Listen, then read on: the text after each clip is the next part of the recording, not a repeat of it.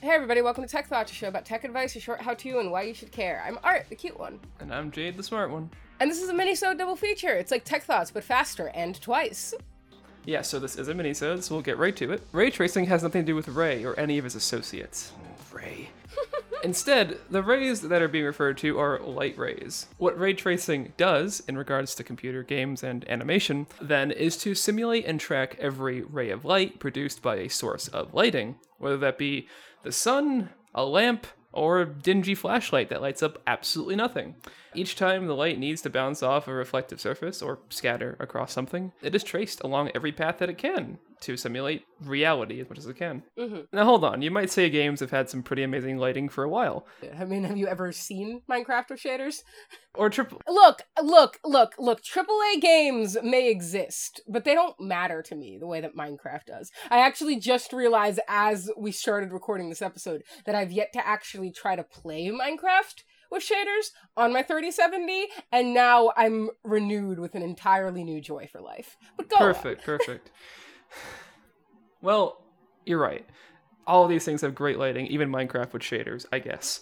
But these methods of creating light have been in a very imperfect way.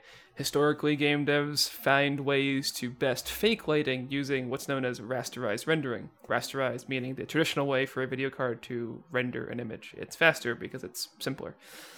That being said, you can still get some very good lighting results using only rasterization. In some games, it's hard to even find the difference, as found by Linus Tech Tips, link in the description. That being said, ray tracing can very much improve the environmental lighting of games and movies. Yes, that's right, you've more than likely already seen some examples of ray tracing in some big blockbuster movies, for at least a decade now. An example is, I shit you not, Pixar's 2006 film, Cars. And if it can make movies look good, it can certainly make your games look good. Up until recently, and Cars, I guess, ray tracing has been a very expensive operation, meaning it takes a lot of processing power, and therefore it was never really worth to do it properly. It's only recently that NVIDIA's introduction of their RT cores that it really took off, in their RTX 2000 series. RT cores, and AMD's equivalent of ray accelerators, are specialized processors meant to do the specific sorts of calculations needed for ray tracing.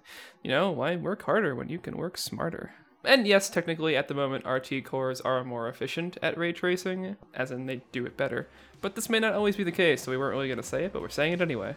And that's basically it, so that's another mini-sode complete. As always, you can catch us on our Instagram at Tech Thoughts Podcast. We are live there every Friday at 8 p.m. ET. And if you want to check out the Linus Tech Tips video we talked about, or literally anything else that we talk about, it'll be in our not description on our website, which is, Jade?